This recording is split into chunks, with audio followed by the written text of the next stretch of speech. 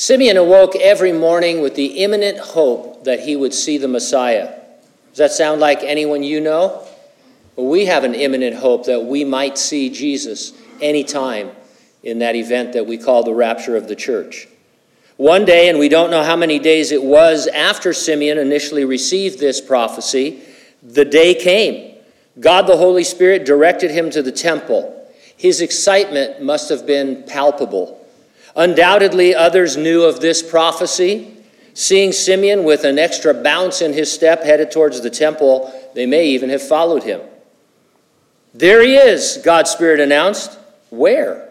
Is it that guy? How about that guy over there? Simeon, he is that 40-day-old in the arms of his teen mother." It's a good bet Simeon figured that when he saw the Messiah, it would be deliverin' time, not diaperin' time.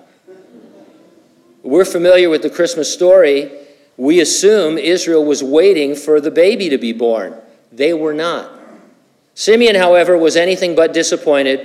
He blessed the little family, and then he went away fulfilled and hopeful. Throughout the Bible, we find God working in unusual ways that we could never predict. Sending a baby to do a Messiah's job is nothing strange for him. He sent a stutterer to be his voice to lead the people out of in the Exodus out of Egypt. The youngest, least obvious teenager was his choice for king. God almost never does things the way that we would do them, and we're always surprised. His work in our lives will be no less unusual. It is his signature as the craftsman who is completing the good work that he has begun in you. Brother Andrew put it this way: "I am a fool for Christ. Whose fool are you?" Now, with that under our belt, let's take this wonderful passage verse by verse. The title of the message, Simon Says, Wait. Father, thank you so much for this text. We want to really see Simeon, Lord, as he held on to this promise and came before you, wondering and wanting, Lord, and waiting. What a blessing, Lord, that we can also receive from him and share in his excitement, and even more so, Lord, knowing more of the story. And so guide us this morning as we go through the word.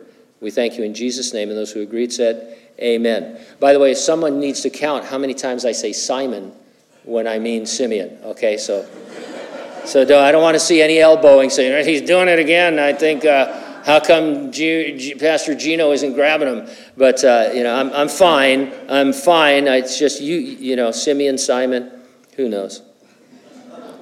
Simeon says, wait. Do you think of little baby Jesus as boss baby? An infant with the mind of an adult? We sing, Mary, did you know? The better question might be, Jesus, what did you know? The subject of how Jesus processed the world as an infant isn't really discussed in Scripture. The only appropriate verses I can think of are in the Gospel of Luke, when the baby in Elizabeth's womb, who was John the Baptist, leapt when Mary came to visit her. He and cousin Jesus were definitely not normal babies, but what was exactly going on and how much they perceived, we can't know. If we're careful, I think we can make a few suggestions as to how Jesus would look back on his infancy.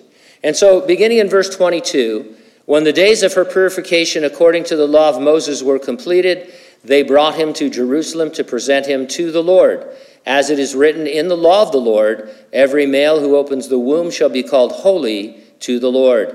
And to offer a sacrifice according to what is said in the law of the Lord, a pair of turtle doves or 2 young pigeons.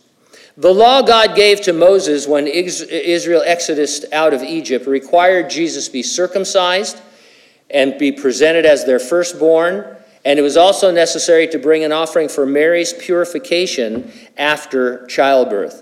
Jesus would be 40 days old when Simeon encountered him in the temple.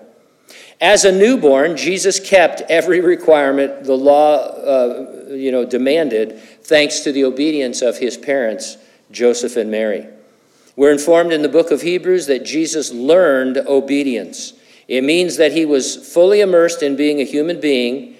He was a Jew and must obey the law, He would, throughout his lifetime, perfectly obey God and the law of God, first with the needed assistance of godly parents, then on his own. It's a little bit remarkable to think about this infant fulfilling prophecy in a dependent way, depending on Mary and Joseph. I mean, God, the whole thing, the whole Christian thing seems so frail, doesn't it? That it could crumble in a moment.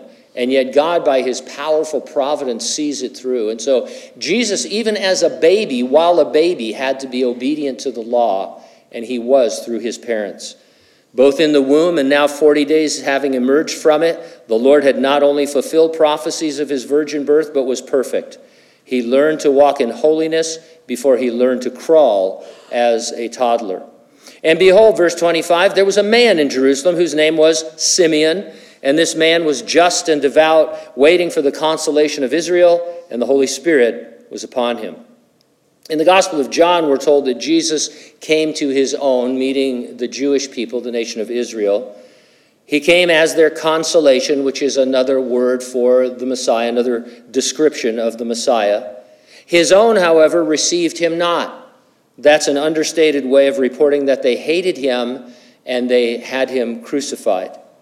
Toward the end of his earthly ministry, Jesus lamented over the Jews in Jerusalem. He said, "O Jerusalem, Jerusalem, the one who kills the prophets and stones those who are sent, how often I wanted to gather your children together as a hen gathers her chicks under her wings, but you were not willing." Every Jew could have been a Simeon, looking forward to the coming of their Messiah and trusting in what the Lord was doing. Jesus is the Savior of all men, especially those who believe. He draws all men to himself by the agency of the cross. God is not willing that any perish, but that all come to eternal life. And whoever believes in him, whosoever, will not perish, but have that everlasting life. The leadership at the time hardened their hearts and resisted the grace of God. God's grace is resistible. The first Christian martyr, Stephen, substantiated that when he accused these same Jews, saying, "You always resist the Holy Spirit." And so not everyone is saved, but everyone can be saved. God's grace is not some irresistible force that only saves certain individuals. It is resistible, and we see people resist it and harden their hearts throughout the Bible. There was Simeon and others like him, believers. This would greatly encourage Jesus in his mission later on, just as it would any of us with a mission to find faithful followers who are obeying the Lord. Simeon was just and devout. The two words summarize his walk on the earth. Towards men, he was motivated to do what was just. Your Bible might say righteous. He acted rightly among people. He was fair, honest. You could do business with him and trust him. He was a man of integrity is what that means. And towards God, he was devoted above all persons or things. God really was number one in his life. It's always a good idea to reflect upon your love for God. It can easily wane as we wait for him.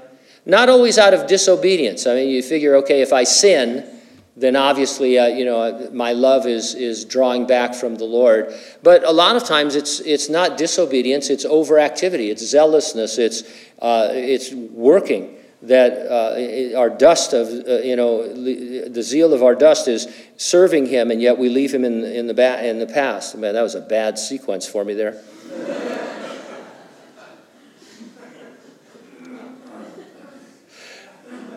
The church in Ephesus loved Jesus, right?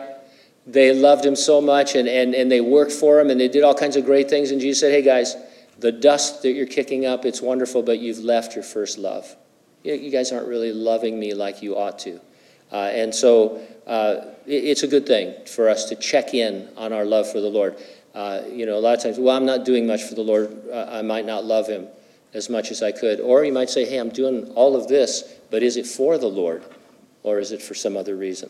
As for your neighbor, Jesus told a parable of the Good Samaritan, so that we would not ask, who is my neighbor, but whose neighbor am I? I love the Lord turning that around. The Jews were trying to limit who was their neighbor. So Jesus said, hey, love your neighbor as yourself. Well, I've got 3 neighbors, so I can handle that. Jesus said, now you're kind of missing out. Check out this story about a Samaritan who helped a Jew who had been beaten on the road. They weren't expecting that. They certainly wouldn't help a Samaritan who'd been beaten. In fact, Jews went by him and didn't help a Jew. And so the Lord was saying, hey, everyone is your neighbor. Whoever you can show my love to is your neighbor. And Simeon was that kind of guy. He loved the Lord and he loved people. Consolation, I don't like that word. I immediately think of a consolation prize for losers, right? We're the consolation of Israel. Yeah, what a loser. Or we describe someone as inconsolable. Maybe you talk to somebody and you say, hey, how was your talk with so-and-so? They were very consolable. Have you ever said that? I hope not. It sounds weird. But you might say they were absolutely inconsolable. And so we have a struggle with that word, but Simeon was using it hopefully. The nation would be consoled when the deliverer came. He would deliver them from the oppression of other nations. More importantly, he would deliver Jews and Gentiles from the oppression of the malevolent ruler of this world, of sin and of death. And so verse 26, it had been revealed to him by the Holy Spirit that he would not see death before he had seen the Lord's Christ. We think of Simeon, I think, as an old man, but there's nothing in the text that gives his age. We have no idea how old he was or how long he had been waiting. He lived, though, in that state of imminence we talked about earlier. The Messiah might appear any moment. Imminence is a big thing to us because Jesus could return any moment to resurrect the dead in Christ and nearly simultaneously rapture living believers. Now, let me give you a little aside this morning. We believe here in the pre-tribulation rapture of the church. We believe that Jesus is coming imminently to rapture the church, resurrect the dead in Christ, rapture living believers before any part of the Great Tribulation. That is a valid belief in eschatology, which is the study of prophecy. There are other beliefs. Other people believe different things. What you believe about the end times isn't a deal breaker in terms of walking with the Lord. Yet what I've noticed lately is the pre-tribulation rapture position is coming under fire. A lot of people criticizing it, and the 2 major criticisms are these. One is that it's never taught by the early church fathers. For about 1,000 years, there's no reference to it in the early church fathers, when you're reading those guys. First of all, that's not true. There are references. Scholars I could pick out like Michael Spiegel and Tommy Ice and all. They've read the early church fathers, and they find sections that talk about the imminent return of Jesus. And when you bring these up to some people, they say, no, it doesn't say that. And so it's one of these, it's true because I say so. And so it's not true. So if somebody comes up to you and says there's no talk of the rapture, until the 1800s when some crazy guy named Darby got this idea, it kind of deflates you and you think, wow, this is serious. It's not. There is mention of it. But the further thing is this. Let's say it's not mentioned in the Bible, or not in the Bible rather. Let's say it's not mentioned by the early church, right? You know what hardly is mentioned by the early church until the 1500s? The doctrine of the justification by faith. The foundational doctrine of the Reformation, justification by faith, isn't really developed by the early church fathers until the time of Luther.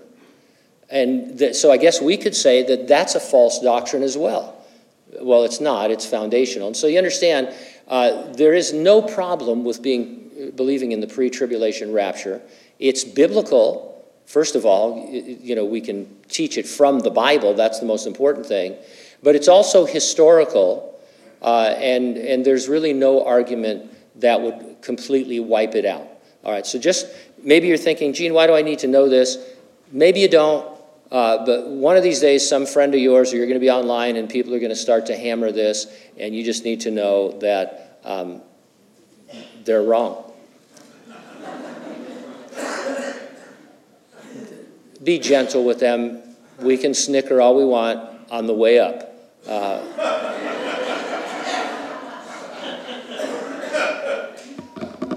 It had been revealed to him, verse 26, by the Holy Spirit that he would not see death before he had seen the Lord. It seems that it was widely known that the Holy Spirit had revealed him this marvelous promise. In that way, it was a shared promise. Everyone was looking for the Messiah to come, knowing that he was coming before Simeon died. And so verse 27, so he came by the Spirit into the temple. Maybe the Holy Spirit gave him a strong impression to go to the temple that day. Maybe he had a dream or a vision or a prophecy. Maybe another God-fearing believer received the message from the Lord to give to Simeon. Or perhaps a bunch of seemingly random coincidences suddenly seemed to him to be God's providential direction. God the Holy Spirit is in one sense multilingual, especially when it comes to communicating in unusual, non-linguistic ways. He especially likes to sign things to you. Throughout our walk with Jesus, we're going to learn SSL, Spirit Sign Language, right? Because he's showing us things. Now, we don't always see them. If you're not receiving anything from the Holy Spirit, one possibility, and probably the top possibility, is that you're not listening for him. All of us understand the husband who doesn't really listen to his wife, especially during football season. Honey, can you come out here for a minute? The kitchen's on fire. Okay. Whoa, look at that! And so, it's a standard meme. Or, the situation where you're talking to somebody and you know they're not paying attention, you start saying crazy stuff like that. What time is lunch? Hey, is that an alien vessel? Well, yeah. Look, it's Dr. Strange. That kind of thing. And so we all don't pay attention sometimes, right? And so that's all I'm saying. It's not a big rebuke. But we don't pay attention to the Holy Spirit. A first step to listening for him is to believe he speaks to you. Now, we have to be careful, I guess, because conservative scholars, they like all of a sudden everybody gets all buttoned up. It's like, what do you mean God speaks to you? He speaks through the Word. That's it. All right. So he speaks through the Word. What has he said to you recently? Oh, not much, huh? But, the Holy Spirit speaks the same way he did in the book of Acts. And I would recommend, this is a good exercise, go through the book of Acts and see the multiple ways the Holy Spirit spoke to the apostles and the disciples. And he's still doing that today. Prayer meeting at Antioch. Paul is there with Barnabas, and it says, the Holy Spirit said, separate me, Barnabas and Saul, for the work that I've called them to. It doesn't say how he spoke. It's clear that he communicated in a way that they all understood. Ananias, God spoke to him, and he said, hey, this guy Paul, who came to kill you, I want you to go pray for him. And Ananias argued a little bit, wanted clarification, but he obeyed the Lord. Peter received a waking vision that it was okay to eat non-kosher food. And then God sent him to the household of Cornelius. And so the Lord has a lot of different ways of revealing things to you. And once you know that he speaks to you, or believe that he does, and you see some of the ways he can, I think you'll start hearing things that are wonderful. And they will never, ever, ever contradict anything he said in his word. Okay? So you've got his word as a guide. We're not talking about becoming crazy, message-receiving individuals who, say that, God made me do this. But the Lord speaks to us and he directs us, and we need to catch that again. Satan is the ruler of this earth. From the Garden of Eden forward, he has been trying to stop the coming of the Messiah. With all of his many resources, both natural and supernatural, how easy would it be to simply kill the promised Christ as an infant, right? And thinking about God, you're involved in a cosmic warfare with a supernatural being, very powerful. He's got a third of the angels with him. He's got principalities and powers and the rulers of darkness. He's over the nations of the earth. I know what we'll do. We'll send a baby. That's what's going to turn the tide. And of course, the devil did try to kill Jesus on different occasions. Most notably, He incited brutal King Herod to put to death all the male children who were in Bethlehem and in all its districts from 2 years old and under, according to the time which he had determined from the visit of the wise men. Now, real quick, I'll take a minute to say this. Secular scholars try to discredit the slaughter of the infants by saying there's no historical record of it. One may yet be found. We agree. There seems to be no historical record, not in Josephus, not anywhere else. One may be found, it may not. But without minimizing this event at all, mathematicians have calculated the likely number of male children in Bethlehem and its districts who would have met Herod's criteria using population demographics of that time. Just in your mind, you don't have to shout it out, but how many infants do you think would have been slaughtered meeting the criteria of Bethlehem and its districts under 2 years old? The answer is maybe 12. Now, is that significant? Absolutely. It was a slaughter of infants. But 12, not exactly newsworthy when you're dealing with a despot who got up in the morning trying to figure out which of his family members he should kill that day. I mean, Herod was a wicked, cruel man, and 12 babies being slaughtered by him wouldn't even be on the radar. And so absolutely this happened, and, it was terrible, but at the same time, we don't need to have a record of it outside of God's word. Verse 27, so he came by the Spirit into the temple, and when the parents brought in the child Jesus to do for him according to the custom of the law. Now, I can't speak for Simeon, but I know what I've thought. When I saw the deliverer, I'd be expecting deliverance.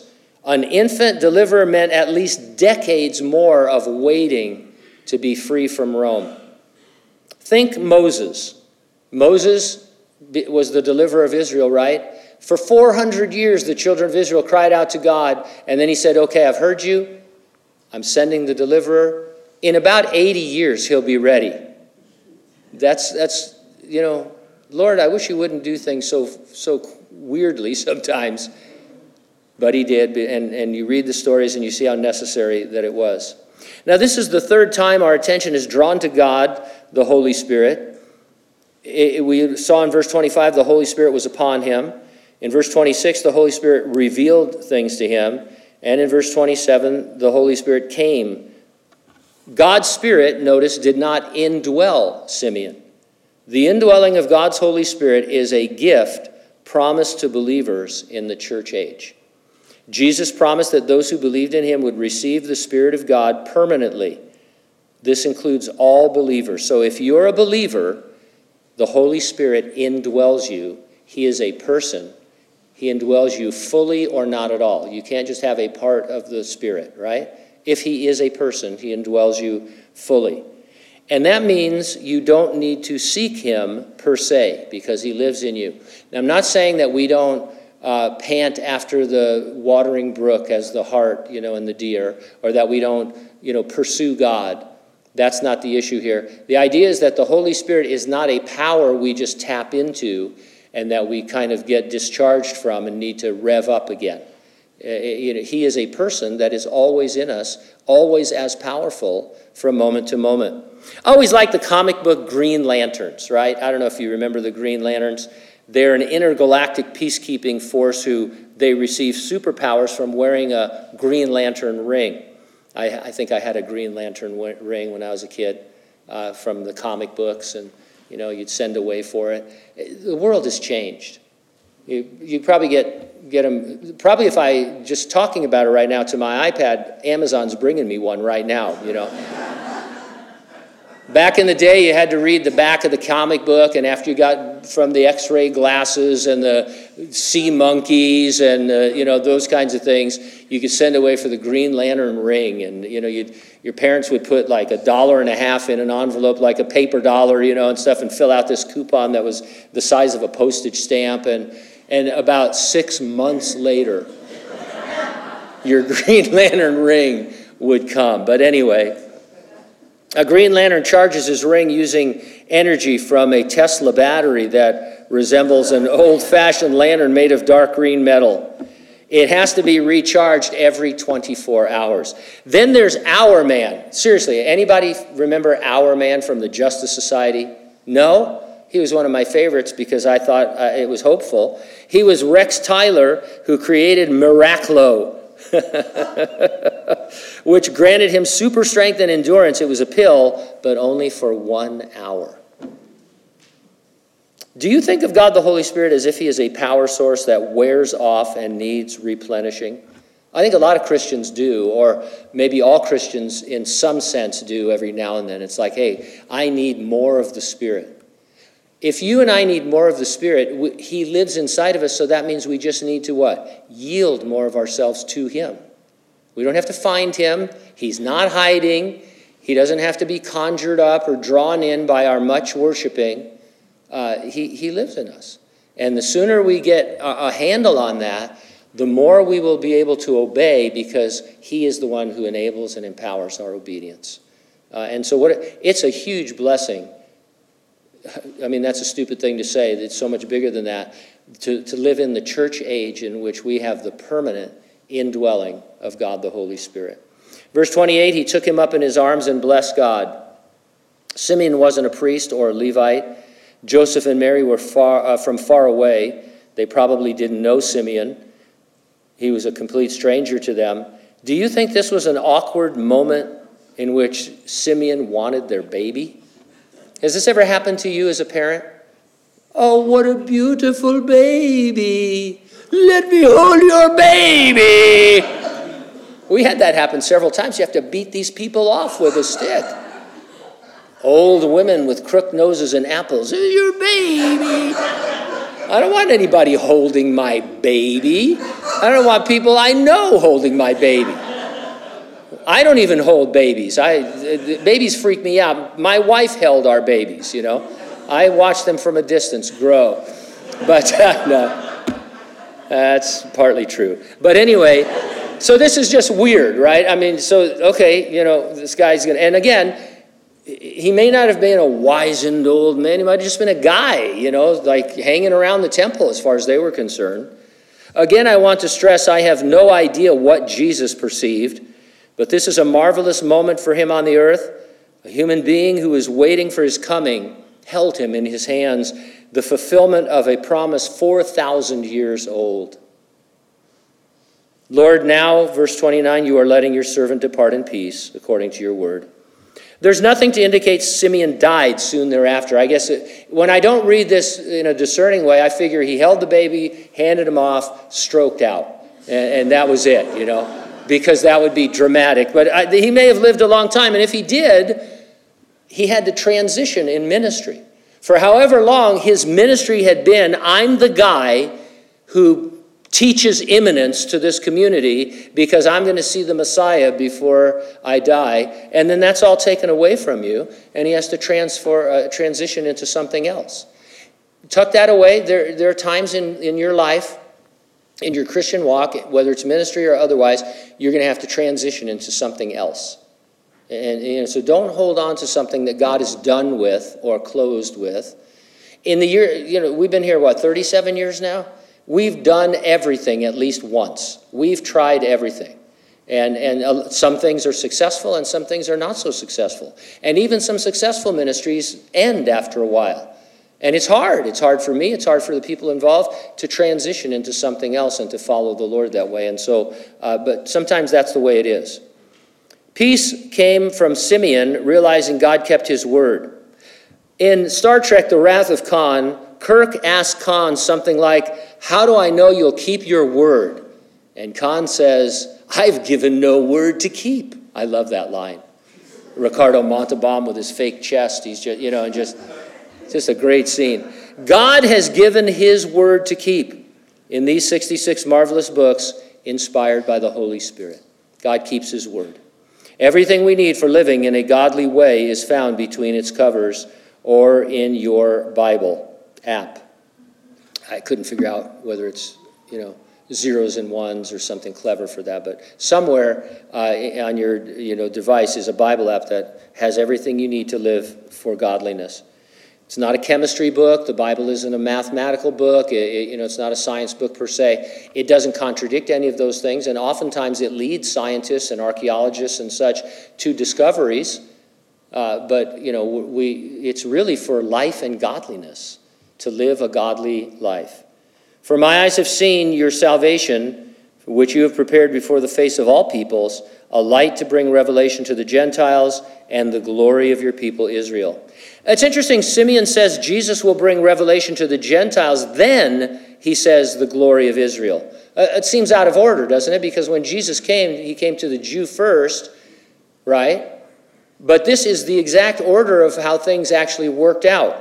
In his first coming, rejected by his own, Jesus had to put Israel on hold for a while the gospel goes out to the Gentiles. In his second coming, all Israel will be saved. And so this is the precise timing that is noticed by Simeon, probably without knowing it. He'd bring revelation to the Gentiles and then the glory of Israel. Verse 33, Joseph and his mother marveled at these things which were spoken of him. Make note that Luke says Joseph and his mother, using the wording that would be appropriate since Jesus was born while she was a virgin. He was not the Lord's father, and so very careful use of words here. Parents, have you ever felt inadequate raising children? And that's a rhetorical question, by the way. It's tough. How inadequate must Joseph and Mary have felt to raise Jesus in light of so much expectation upon him? I mean, can you imagine in the afternoon, all this happens, and then they're going, back home. Mary has to say, Joe, she called him Joe. Joe, what are we going to do? What do you mean, hon? We have people coming up to us in the temple, grabbing our child and saying he's the Messiah, telling me I'm going to get my heart pierced by a sword. I mean, this is going to be hard. It's hard enough that I'm a teen mom and nobody believes that Jesus was virgin born. I love you, but you're just a carpenter. You're just a craftsman. How do we raise the Messiah? Wow, I never thought about it before. The best they could hope for was that he could grow up to be a godly craftsman. But they knew the Lord, right? And they were obedient to the Lord. They trusted Jesus to God. Chip Ingram said this, remember that you are not called to produce successful, upwardly mobile, highly educated, athletically talented machines. Giving your children great opportunities is good. It is not, however, the goal of parenting. Christ-likeness is. Above all, seek to raise children who look and act a lot like Jesus. Verse 34, then Simeon blessed them and said to Mary his mother, behold, this child is destined for the fall and rising of many in Israel, and for a sign which will be spoken against. Yes, a sword will pierce through your own soul also, that the thoughts of many hearts may be revealed. David Guzik writes, he says, the fall and rising of many would be shown in the way Peter repented, but Judas despaired. In that one thief blasphemed, the other believed. Jesus is like a magnet that is attractive to some, but others are repelled from him. Jesus was a sign, it says here, which could be translated target. It's like our phrase, he had a target on his back, and that's true. Jesus was born to die, and he had a target on his back, and the devil was aiming for it, and probably thought he had it made. But God, through his providence, always was one step ahead of Satan. He must be the most frustrated person in all the universe, right? I mean, he can't kill a baby. With all of his power and might and malevolence and all, he couldn't kill a human baby. And God, again, it's fantastic for me to think that was God's strategy. To work through a baby and to not even hide the baby. You've watched shows where this baby, we have to hide this baby. This baby has to grow up, otherwise the entire world's going to be decimated by some queen or king or something like that. God says, no, here he is. Shepherds, here we go. Angels are singing in the heavens. Simeon is there. Anna is there. People are, praising him and stuff. And the devil can't do anything about it. It's amazing to me, the joy of our salvation. Mary would be more than heartbroken. A sword would pierce her heart. She was in a unique situation, right? The only one who would ever bring forth the Messiah. And you know, even if you have suffered loss, no one could come up to Mary and say, hey, I know what you're going through. Yeah, I don't think you do. I don't think you understand what I've been through and what I'm going through now. Multiple commentators note that there are 4 main lessons we learn from Simeon. If you like to outline things, they go like this. We wait, we watch, we worship, and we work. Now, do you ever worry if you're going to get called on to do a surprise Bible study? No? You should. Now, I'm going to give it to you right here. So you write in your Bible or on your app, you say, okay, Simeon, here's a couple of notes I took down. He teaches us to wait, to watch, to worship, and to work. That'll get you 15 minutes easy, right? And people will say, wow, that was fantastic. Well, thank you very much. Yeah, Simeon says yes to each of those. I encourage you to read and reread this story with the characteristics in mind that I mentioned. Ask the Lord to reveal your progress or your regress in each of them. And then yield yourself to his leading in order to wait, watch, worship, and work in your walk. All right? Amen.